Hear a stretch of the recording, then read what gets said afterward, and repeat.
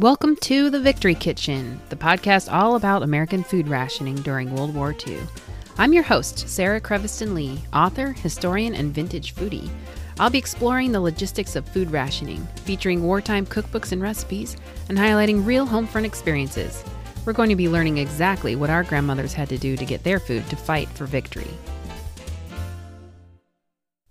Before we dive into today's episode, I wanted to let you know that the Victory Kitchen podcast has an Instagram account. You can get sneak peeks and see the progress of my research for all the episodes by following at Victory Kitchen Podcast. Hi, welcome to episode number 4. There's dynamite in that grease. And that's right, today we're talking about fat rationing. Back in 2014, over on my history blog, historypreserved.com, I had dedicated the entire year to learning about wartime rationing. So at the height of this project, I experimented with this wartime British bulletin teaching how to render and reuse fat. So I saved bacon fat and beef fat from my own cooking.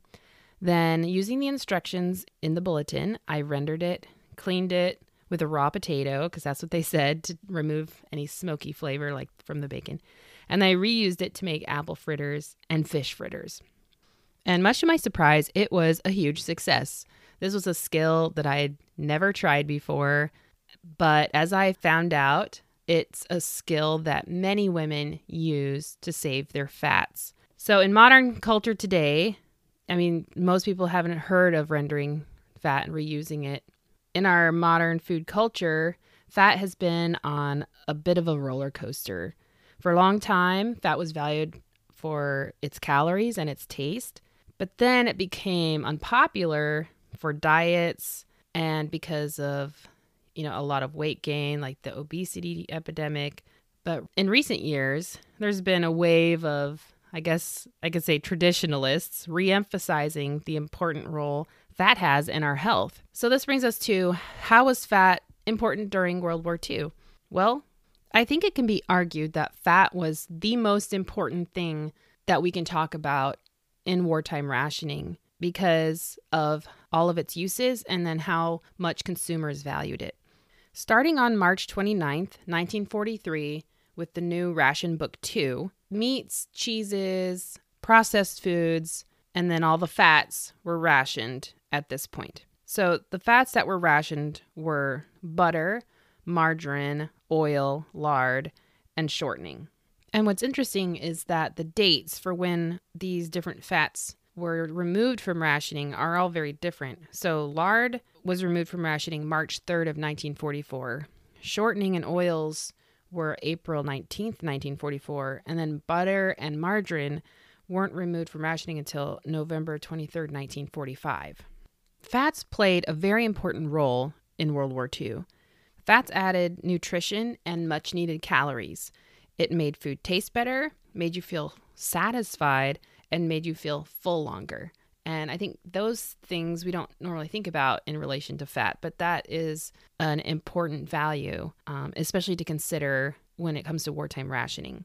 Fats were prized in baking, of course, but just like we've learned with sugar, where sugar was used more than just for consumption, fats were used in other wartime applications.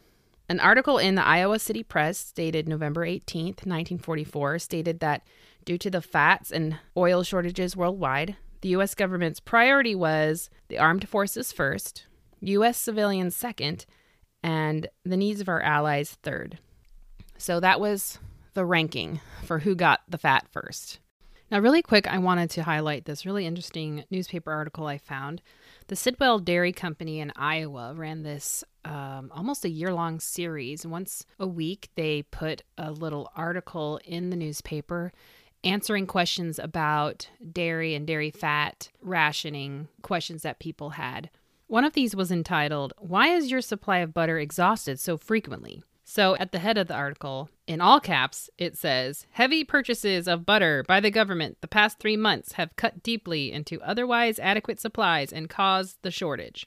During July 1944, the War Food Administration required every creamery to set aside 45% of the butter they churned during the month for purchase by the government for military and lend-lease uses. And this wasn't the first time it had done it either. In conclusion of the article, they state, locally, we think the situation is at its worst right now. The increase in points from 12 to 16 points and the decrease in the amount the government will require to be set aside in August will undoubtedly contribute to the creating of a surplus. Another 2 weeks should improve the situation somewhat. This is a really great example of how the rationing system, together with the food supply and demand, fluctuated constantly during the war, which contributes to how confusing it is to pin down when we try and study rationing now. Besides feeding the soldiers, here is a short list of many other wartime applications for fats. Lard was used to grease guns. Glycerin was used for explosives. Fats could be used to make synthetic rubber, pharmaceuticals like medicines, fabrics, military and civilian soaps, lubricating fluids, paints, and then thousands of other civilian and military products. I think the one that surprised me the most, because I hadn't thought of it, was the soaps. If fat is rationed, how easy is it going to be to get soap, which is such a basic necessity? I know as a housewife, that would be something I'd be worried about. It's making sure I've got soap to clean stuff. So in the household, fats were used and reused by rendering it and cleaning it so that they could get the most use out of the fat before it was no longer edible. And this was a skill that many housewives had learned during the Great Depression. It was a really important thing to know how to do so that you could get the most out of the food that you had. Now, earlier, I talked about during my project, I learned about how to clean fat. And this is done in a very simple way. You just collect all your fat scraps and then you put it in a pot with some water and then you heat it up. I bring it to like a simmer a little bit, and then you strain the fat through a cloth. Then you put it somewhere cool so that the fat can solidify, and then it's removed from the water and you have clean fat.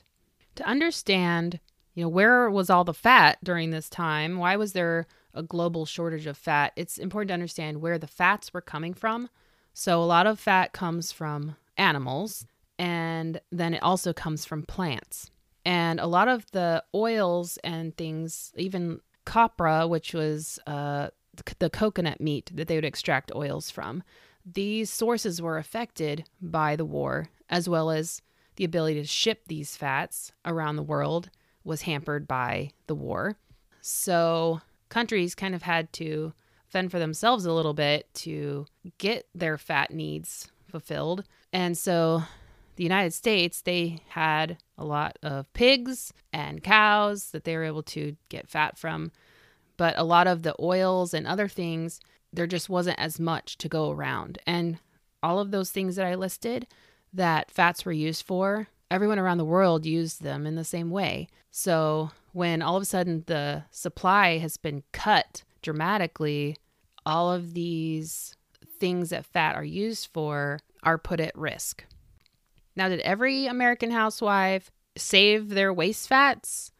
I don't know, but apparently, according to the government, they didn't. A lot of fat went to waste, and there was a huge campaign to encourage housewives to save your waste fats. And when they say waste fats, they really mean the inedible stuff. So they're not saying, fry your chicken this one time and then donate the rest of the fats to the war effort. Like, it wasn't like that. They just wanted the fats that could no longer be used for consumption, because that was very important, that people were getting their fats in their diets. It was after that they were interested in the fat that couldn't be used anymore, because that still had many uses. So today I have a super exciting resource that I found. And I have been holding on to this, not being able to tell anybody, but now I can finally share it. Hooray! All right, so in an online archive, I found a public domain video that was animated by Disney, created by the Conservation Division of the War Production Board, and distributed by the War Activities Committee Motion Pictures Industry. This was a propaganda film explaining to housewives why they needed to save their waste fats and to do their part for victory. This little cartoon stars Minnie Mouse and Pluto the dog. So at the beginning, you're going to hear Minnie singing and some little scruffy sounds. That would be Pluto. So without further ado, here is the audio clip.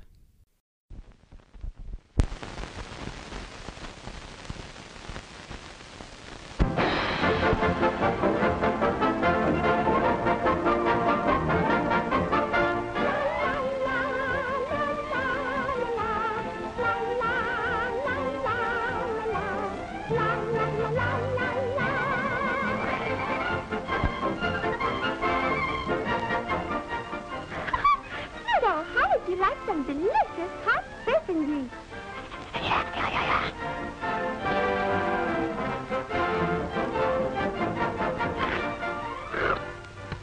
Don't throw away that bacon grease. Housewives of America, one of the most important things you can do is to save your waste kitchen fats, bacon grease, meat drippings, frying fats. We and our allies need millions of pounds of fats to help win the war. For fats make glycerin, and glycerin makes explosives. Every year, 2 billion pounds of waste kitchen fats are thrown away.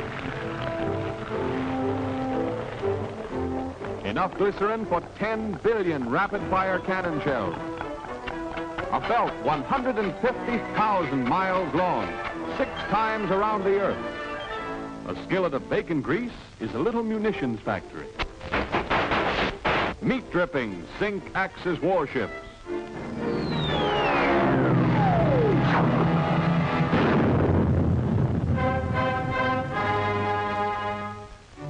Waste frying fats speed depth charges on their way to crush Axis submarines.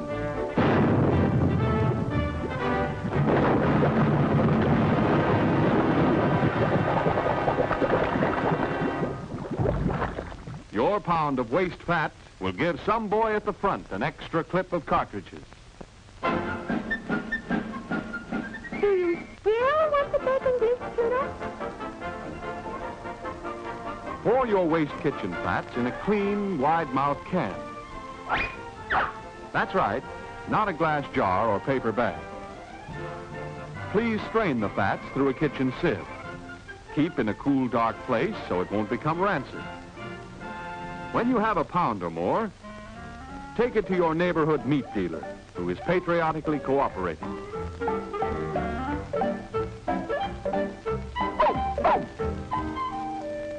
He will weigh the fat and pay you for it. So you want weenies instead of money? Okay, catch 'em.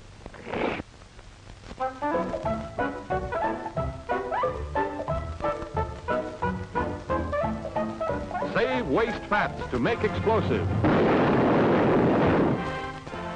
Look for the official insignia in your meat dealer's window.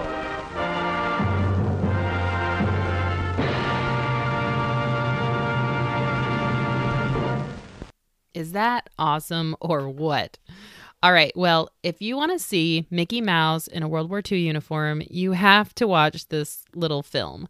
I'm going to put it on my blog, victorykitchenpodcast.com, so you can watch the whole thing. It's really worth seeing the visuals as well, but I was so excited that I could put this audio clip in my podcast today for your enjoyment. Not only that, though, this film touches on a lot of important things about the fat salvage program, which I'll talk about in just a minute. But one thing I wanted to point out is that at the end of the clip, he talks about how there are the butchers that have a special insignia in their window, and it was a special little plaque or sticker or something that showed that they were a fat collection place. So housewives, if they saw that little placard, they knew that they could take their waste fats to that place and be paid money. And later on in the program, they were given red ration points, extra ones that they could use for buying meats and fats and things like that. Okay, now we're going to talk about the American Fat Salvage Program. This program was initiated in July of 1942 under the direction of the Salvage Division of the War Production Board. This program lasted until January of 1948. That is a lot longer than I originally thought. After VE Day, so Victory over Europe, I found a bunch of newspaper articles urging homemakers not to be lured into a false sense of security, but that they needed to continue saving fats, continue with the rationing mentality because they still had victory to gain over Japan and the availability of fats was still low. And as we can see, the program didn't end until 1948. So even after the war, it took a long time for the world's fat resources and supplies to come back up to pre-war levels. So during the entire 5.5 years of this program, American women saved and turned in 670 million pounds of fat. And during the same period, the armed services recovered more than 186 million pounds. That's amazing. During consumer rationing, the OPA created provision for granting housewives red point bonuses. So that, like I said before, the extra meat, dairy, and fat points, in addition to the purchase price for salvaged fat. And so the purchase price was per pound. So it was 4 cents and 2 red points for every pound turned in. So I'm going to explain how this worked because it's one of those things you don't really hear about very much when you talk about wartime rationing, like the logistics. I always want to know how exactly did it work? All of this information that I'm reading from comes from a report, a government report that was written and published in 1948 explaining how the American Fat Salvage Program came about and why it was needed and how exactly it functioned. And it's important to point out that the American Fat Salvage Board was not actually a government agency of any kind. It was run by private industry, but they did work hand in hand with the government. All right, so how this program worked was the homemaker saves frying pan grease, meat drippings, soup skimmings, pan scrapings, and fat rendered from meat and table scraps in clean tin cans. And these were usually fruit and vegetable cans. Fats that were suitable for cooking could be reused in the home until no longer fit for such purposes and then turned in as salvage fat. A newspaper article from the Sandusky Register, dated September 11th, 1945, entitled, "Despite Victory, Used Fat Saving Must Go On," says, "Don't turn in fats that can be reused!" But some fats, such as those rendered from lamb and mutton, are not suitable for reuse. Put them immediately into the salvage can. And with other fats, after you've got all cooking good out of them, there is always a little left. No matter how little it is, save it. So after they've saved the fat, homemakers turn the used fat into the neighborhood retail meat dealer, who pays her the going price per pound as determined by the current market situation. Practically all meat dealers, as well as operators of most frozen locker plants, received used fats. Then the next step was the renderers collected the used fat from local meat dealers and paid them for it. Renderers usually provided this pickup service once or twice a week. They also collected butcher shop fats from retail meat dealers and used fats from restaurants and other institutional producers. They also picked up and paid for waste slaughter fats at killing time. Then the renderers refine the used fats they collect and prepare them for sale to industrial users. The industrial user buys the used fats offered by renderers in the open market through regular channels of trade. The used fat thus goes into the overall commercial supply of inedible fats and is available to any industrial operator. As a result, salvage collections add effectively to the overall supply and indirectly improve the supply of edible fats. So that's really cool to know. The salvage collection of the fats indirectly improved the fat situation.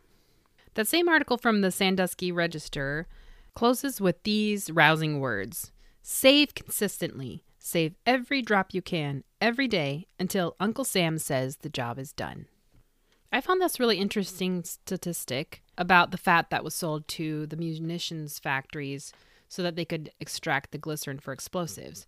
It said that 1 pound of waste fat equaled 1/10 of a pound of glycerin.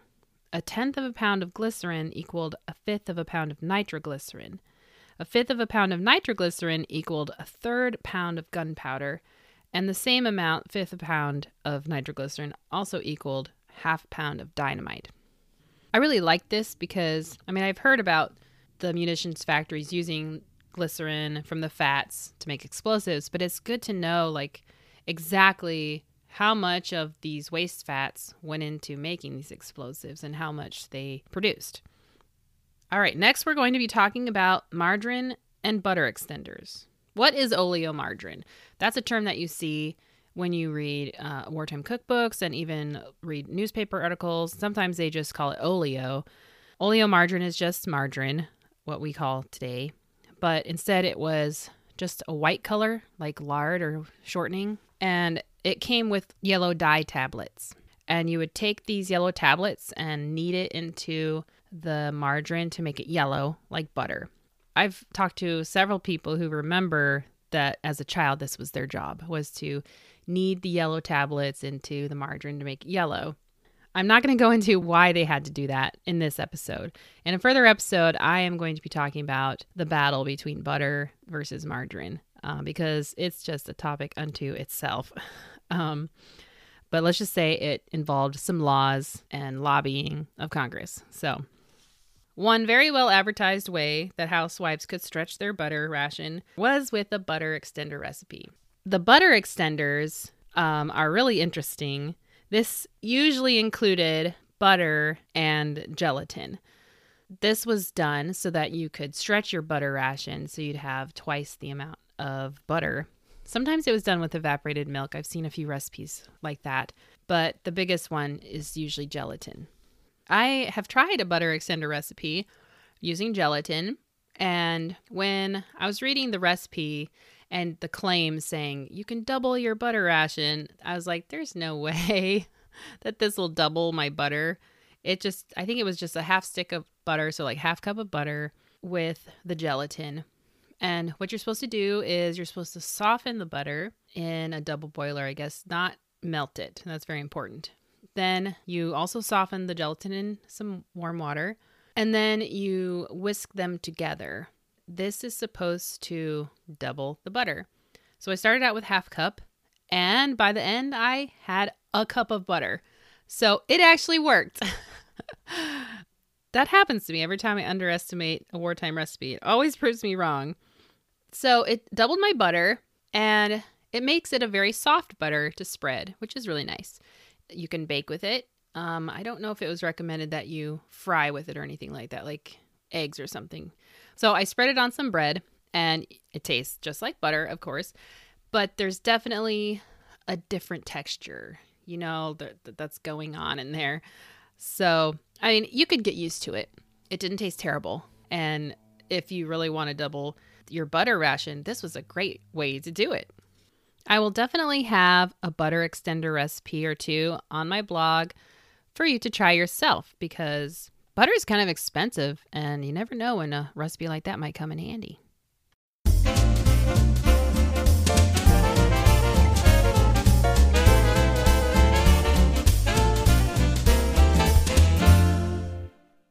Today's featured cookbook is the Westinghouse Health for Victory Club Meal Planning Guide. That's always such a mouthful to say, but this was a series of little magazine pamphlets that were published by the Westinghouse Company for their employees and their wives. They published these from 1942 until 1944. And if you're going to buy a wartime ration cookbook to try out, I would definitely recommend that this be the first one you get. There's so many issues out there because they publish one per month and they're reasonably priced and they're just chock full of amazing information and recipes and menu plans. I can't speak highly enough of these. They are just fantastic resource. These cookbooks are so great. I'll probably be featuring another one in a future episode. This particular issue I'm featuring this episode is from September 1943. This cover is one of my favorites of theirs because it shows a woman in a munitions factory inspecting ammunition shells. It's just a really cool image. So I thought I would feature 2 bread recipes because if you're going to have butter, you got to have some bread to put it on, right? So the first one I'm going to talk about is the recipe for oatmeal refrigerator rolls. They have an alternative variation using bran. So I made the bran refrigerator rolls because I have a whole bunch of cereal bran flakes that I save all the dredges from the bottom of the bag nobody wants to eat. I save those because they're really great for using in recipes like muffins or in this case rolls. I have to say, this is the first time I've ever made refrigerator rolls, and I'm not that good at it. I'm okay with making loaves of bread, but for some reason, these rolls just They tasted fine, but maybe I was wrong in the technique. I don't know. It's an essential roll recipe. You mix up the dough, put it in a greased bowl, cover it. It says cover with wax paper, and then place it in the refrigerator. And then when needed, you pull it out, form them into cloverleaf rolls and muffin pans, cover and let rise in a warm place until almost double, then you bake it. Pretty straightforward, right? Well, it wasn't though for me. I know that usually the breads that are risen in the refrigerator usually have a higher water content, so they're able to like stretch and really rise well and get that gluten elasticity going. But I guess this particular recipe, it didn't have high enough water content, so it just didn't rise very much in the refrigerator, and then it didn't have hardly any gluten consistency at all. It was more like a biscuit almost. Even like rising, I had to rise them for a really long time in the muffin pans, and then I just finally baked it because I gave up. And yeah, but I mean, they tasted really good. I think they are lovely warmed up with some butter spread on there and super delicious.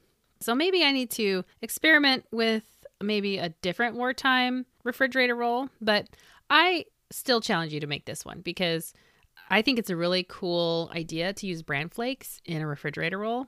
And that gives it, I mean, you can't even tell that they're bran flakes. It just looks like you've got wheat bran in there. So that's pretty cool. The second recipe I want to talk about is a pretty cool recipe. It's for Plymouth bread. And I featured this on my Instagram account. It's a very different technique. You take cornmeal, a half cup cornmeal, you boil it in 2 cups of water to cook it. And then you add shortening and molasses. And then when that's cooled down, you mix in the yeast and the water and flour and salt. And that makes your bread dough. This recipe makes 2 loaves of bread. And when it's baked, it just gives off this wonderful molasses smell. And it even tastes, you can really taste the molasses in there because it calls for half a cup of molasses. That's a lot. But the great thing about this, the finished bread has a little bit denser, chewier texture to it, but it makes it awesome for slicing and toasting. So I use a vintage toaster, and those slots are a lot more narrow than modern toasters that accommodate bagels. So having a bread that I can slice and slip in there for toast is awesome. So I will have both of these recipes on my blog, including pictures, at victorykitchenpodcast.com.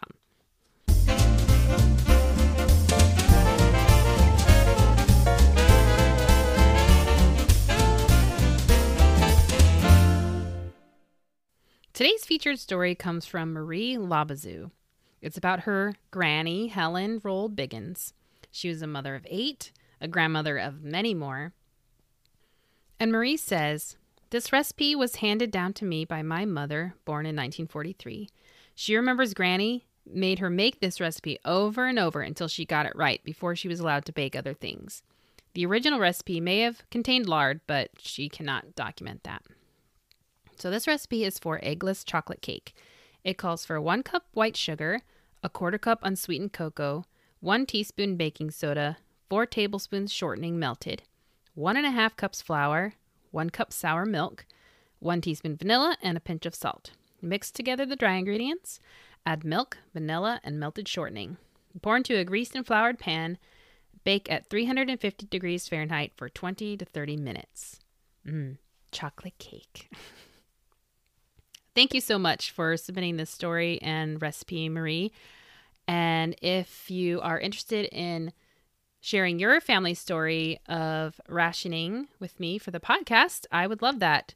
You can go to my blog, victorykitchenpodcast.com, where there is a form that you can fill out. That's it for today's episode, but one last thing is I wanted to tell you that a little thing about me is that I have a history degree, and I homeschool my kids. This podcast is my way of showing them that with determination, research, and hard work, they can accomplish just about anything. I also wanted to show the world that there's more than one way that you can use a history degree. If you like this podcast and would like to support future episodes, you can go to www.anchor.fm/Sarah Creviston Lee and click on the support button. Thanks so much for listening, and I'll talk to you next time. Bye.